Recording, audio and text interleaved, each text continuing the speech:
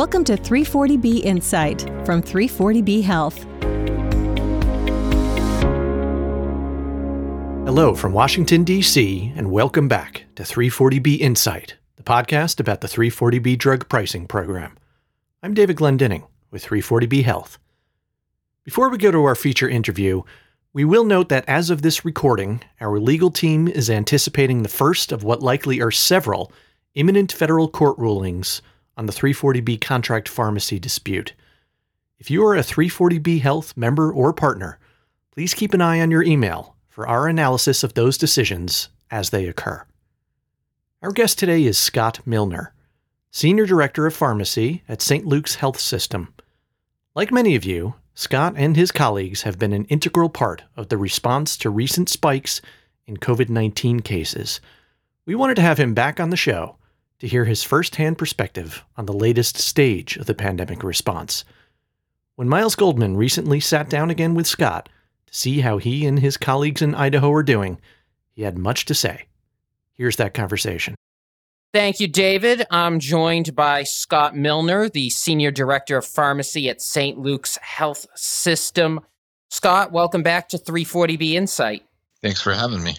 Scott, it is good to be speaking with you again, but I do wish it were under much better circumstances. We had you on in January, and we spoke about St. Luke's response to COVID and the vaccine rollouts. And with the surge of the Delta variant, we thought this was a good time to check in with you about all of that. But first, just to help refresh our listeners' memories, your system includes several 340B hospitals. Tell us more about who they serve.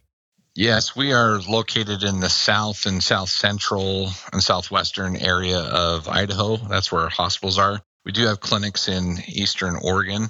We have a few facilities here around the greater Boise area. We have a Soul community in the center of the state in Twin Falls, in addition to a number of critical access hospitals peppered around in different communities. And in terms of 340B savings, you use it for a bunch of different things, right?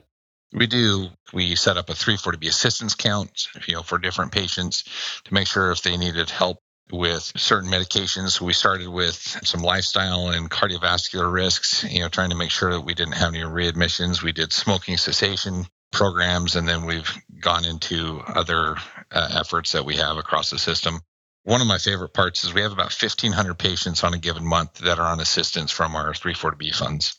And we dispense their medications. They don't, they financially qualify. So they are able to get all the medications they need to try to get better and, again, stay out of our hospitals. Thank you for sharing all those details with us. Let's talk now more, unfortunately, about Delta. How did the Delta variant affect the community St. Luke serves? It's interesting because most of our COVID time, we hear about things that are happening either across the world or across other areas in the country. And so it lags a little bit before it hits here. So we were tracking earlier in the summer how Delta was impacting other systems or other countries. And really in August, even until today, it's been really hard and heavy, meaning we are seeing more reasons to test. Some of those are related to school and work needs, but we're having more symptomatic patients than ever before, and we have the highest positivity rate. In addition to that, we're seeing the Delta variant is just a mess with how many patients it's impacting on a severe level. Many may know that Idaho as a whole has declared an emergency state to deal with the COVID, overrunning our hospitals and health systems. And so we've watched it happen, and then it finally hit us, pretty hard. And so our hospital has repurposed, other rooms, education rooms. Some of our infusion rooms got made into an extra ICU bed. And so we're seeing more patients hospitalized than ever in the history of our system, from what I can tell, and then the large chunk of those being very critically ill COVID patients. So there were a few weeks where you saw it kind of approaching, and then the spike happened. Yeah, and it was kind of depressing because in June and July, we started to feel like maybe things were going to calm down and maybe we could have a summer, and who knows, we may go to a college football game without, any notion of COVID being present. But then, as August hit, it kind of hit right with it. So right in time with back to school and everything else. Actually, prior to going back to school, the COVID surge started to hit us pretty hard. What new ways have emerged to care for patients with COVID-19 since we spoke at the beginning of the year? So we've stood up extra monoclonal antibody or MAB clinics to increase our infusion capacity. Part of my role, I oversee the infusion services in the non-oncology space. We saw almost 3,000 patients, with about a little over a third of those being COVID positive patients. Can you tell us a little bit more about those clinics? Yeah. So, in some of our larger facilities, where we have a large number of patients, we just couldn't find a really good way to get these patients seen. We tried to do it at the end of the day when our other patient populations had left. We, asking nurses to stay later. It's been difficult because some of those nurses actually have been pulled in to staff our hospitals because our hospital staffing teams are stretched very thin. So one of the things we did is we actually, with REGEN-COV being able to be administered sub-Q instead of just the IV, we stood up pharmacist-mediated or pharmacist administering REGEN-COV in a sub-Q fashion. And we talked about it a little bit in July, but there was not a demand. And then right the first week of September, we said it's time. So we've stood up 3 clinics to accommodate the REGEN-COV patients, and 2 of those, my pharmacy team members and peers are, it's not typical or common, but it's within our scope. So they're helping draw a label, administer, and then clean the suites. And our nursing peers are, when they can come and help, they're present with us, but then sometimes they're, pulled into the other nursing duties they needed. So yes, we've been able to find resources, but it's come at a cost, both at a financial cost to the system, and then also, to be very frank, an emotional cost to some of our team members. It's sometimes very hard to care for patients who are very sick. It's hard to have a patient come into our clinic and realize that the COVID progression has taken them to a point that we can't give them therapy, and we, get them into an ambulance and find out that they're admitted or on hospice. And just that we're a part of that story, it takes a toll. Are there other ways the health system has adapted to add resources? Yes. One of the things with the emergency status that we're at today, we've had to stand down a lot of what we call elective procedures. If someone takes offense to that, and I hope you do, because, screening for colon cancer and endoscopy, or getting a knee or a hip replaced because it's been giving you issues for a long period of time, and now that surgery or that procedure has been prolonged, it's a lose-lose scenario. So we have patients who have been scheduled for different procedures or medical to treat something that they have a need for, but now those procedures had to be stood down as well. So yeah, we've had to redeploy people. I have my 340B team and some of my other people that help with medication assistance. It's not like we stood up a clinic and we could hire positions. So some of my business teams, we've said, unfortunately, COVID is a higher priority than doing some of the medication authorizations or some of the other work. So we've had to redeploy even our pharmacy business specialists in our business team. And so some of the things that we've tried to do to offset the manufacturer things that they're doing in the 340B space, we've had to redeploy my 340B team and say, hey, I know that you normally do this work. I need you to come over here and help me draw and label syringes and make sure patients are treated. So a lot of things have been stood down and deprioritized to make sure we're treating COVID patients first and foremost. And that's been painful. It's hard. People like their day job, but also it's been really inspiring to see them step up to that task and make sure that they do it with a good attitude. And, some of my employees that I've asked to be redeployed, they put on the gowns, the PPE, the masks. It's not romantic. You come out with your face looks all murky and, it's like wearing a garbage bag. You're sweating all day because you're side by side with 11 COVID positive patients in a suite, and they've been champions. They've done a really good job in making sure that we can get done what we need to. I know I'm so thankful for what they're doing, and obviously in many other hospitals too across the country. And you brought up a couple different points there that I want to make sure we get to in this conversation. And I'm glad you mentioned patients with chronic conditions, because what do you think the continued threat of COVID-19 mean for those patients with chronic conditions having the ability to manage their health, in the long run? I mentioned that we have 340B assistance for patients that qualify. We have a number of programs that help patients, and we're not talking about someone that just doesn't want to pay a bill or they have insurance and good paying jobs. The bulk of these individuals are sometimes people that make, $10 to $15 an hour, or their insurance is really in a plan that puts the patient at risk, and they're choosing between paying a mortgage or rent or getting care. And so we have patients that fall into that bucket frequently, And what's really been hard in the last month is that we've redeployed individuals. We've asked ourselves, do we have enough people to treat, our existing infusion patients? Do we need to turn therapies away so we can treat the COVID patients? Fortunately, we've not had to ration that care yet, but now we're running into, well, who's helping these individuals with their authorization, with some of the other financial implications that if they don't get that covered, that the bill will foot to them, and then they're going to be faced with the decision of, do I get care or do I pay, for whatever scenario. Can you tell us more about what St. Luke's has been facing from the drug manufacturers denying those 340B discounts on community pharmacies? This has been going on for more than a year now. Yeah, and it couldn't happen at a worse time, again.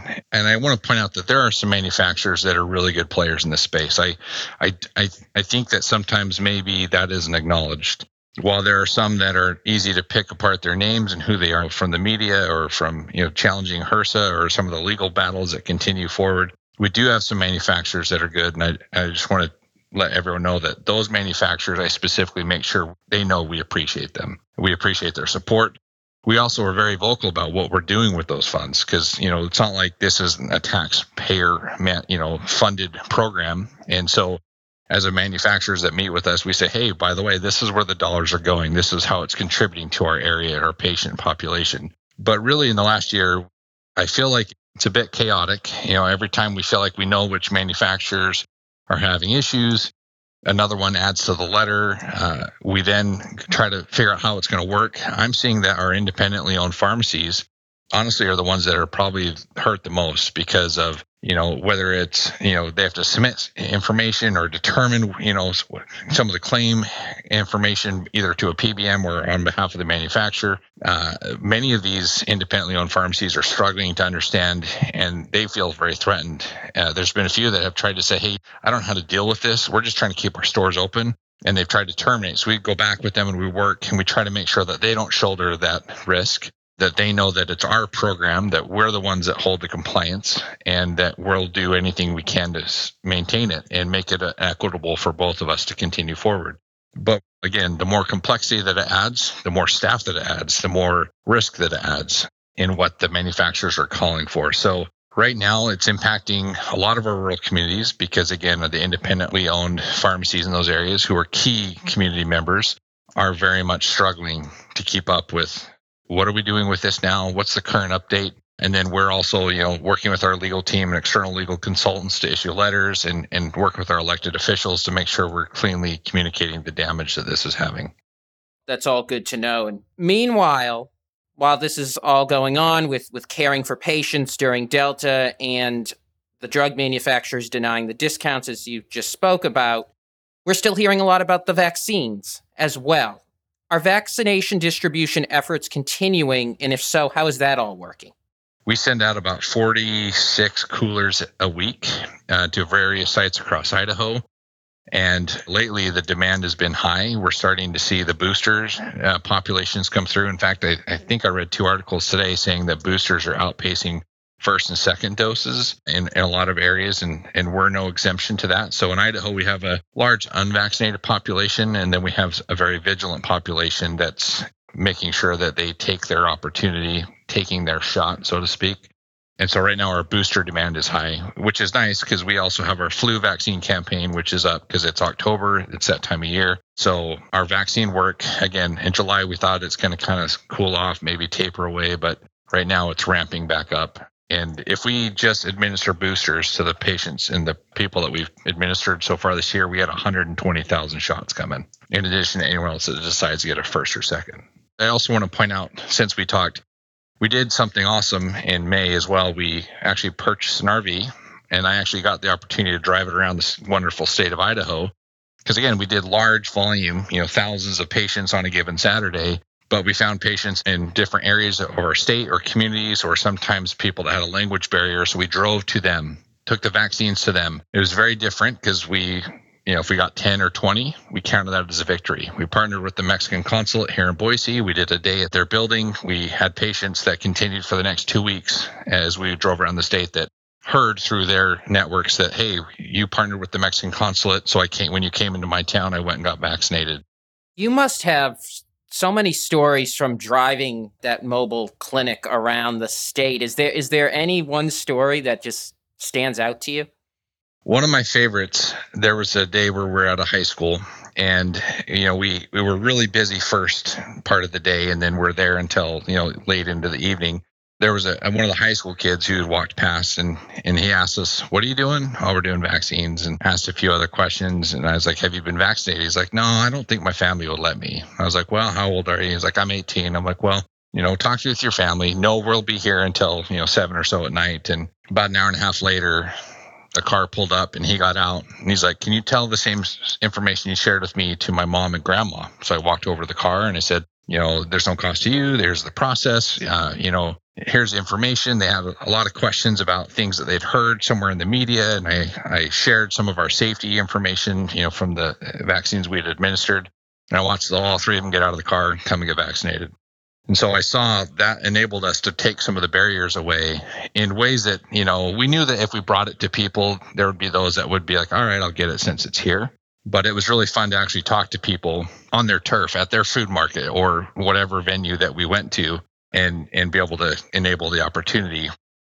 Well, that's all wonderful to hear about the successes you had. And you just mentioned people having questions about the vaccine. And you told us the last time we spoke that the vaccine's greatest side effect is hope. How have you been able to communicate that to people who have questions?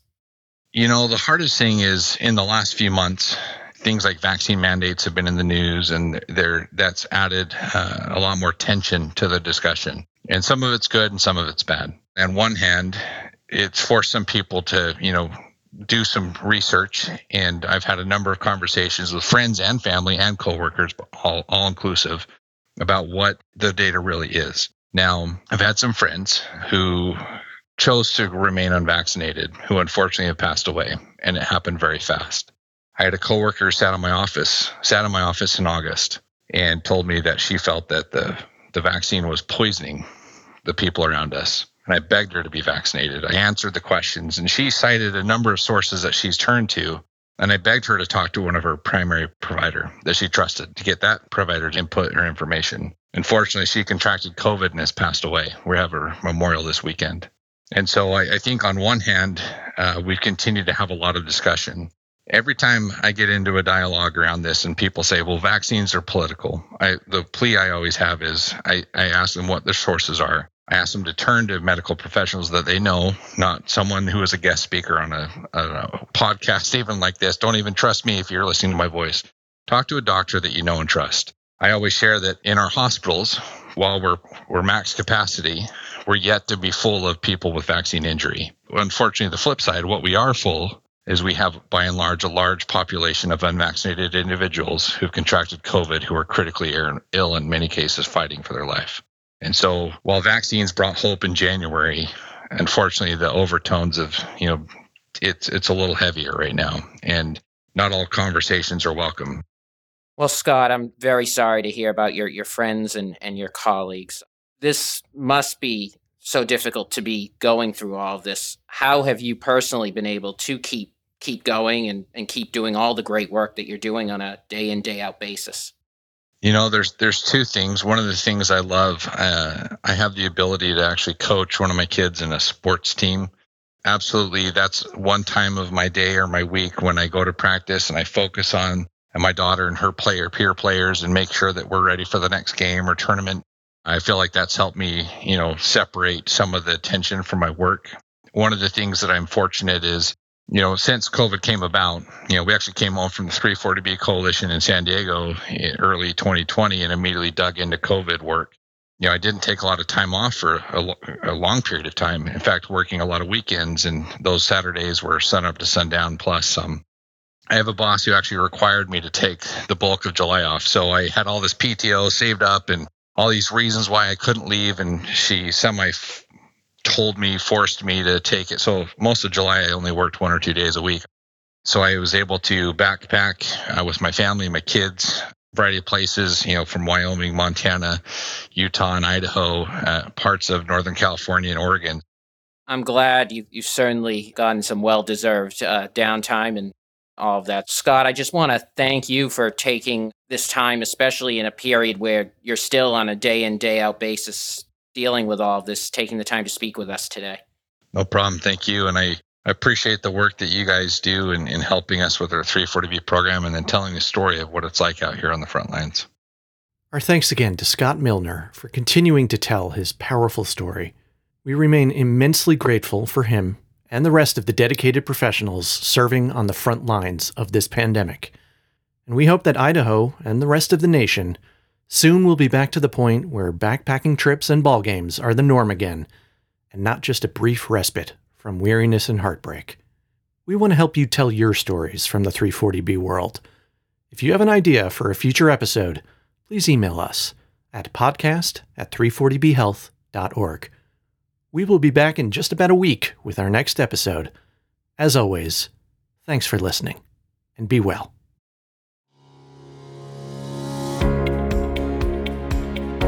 Thanks for listening to 340B Insight. Subscribe and rate us on Apple Podcasts, Google Play, Spotify, or wherever you listen to podcasts. For more information, visit our website at 340bpodcast.org. You can also follow us on Twitter at 340bhealth and submit a question or idea to the show by emailing us at podcast@340bhealth.org.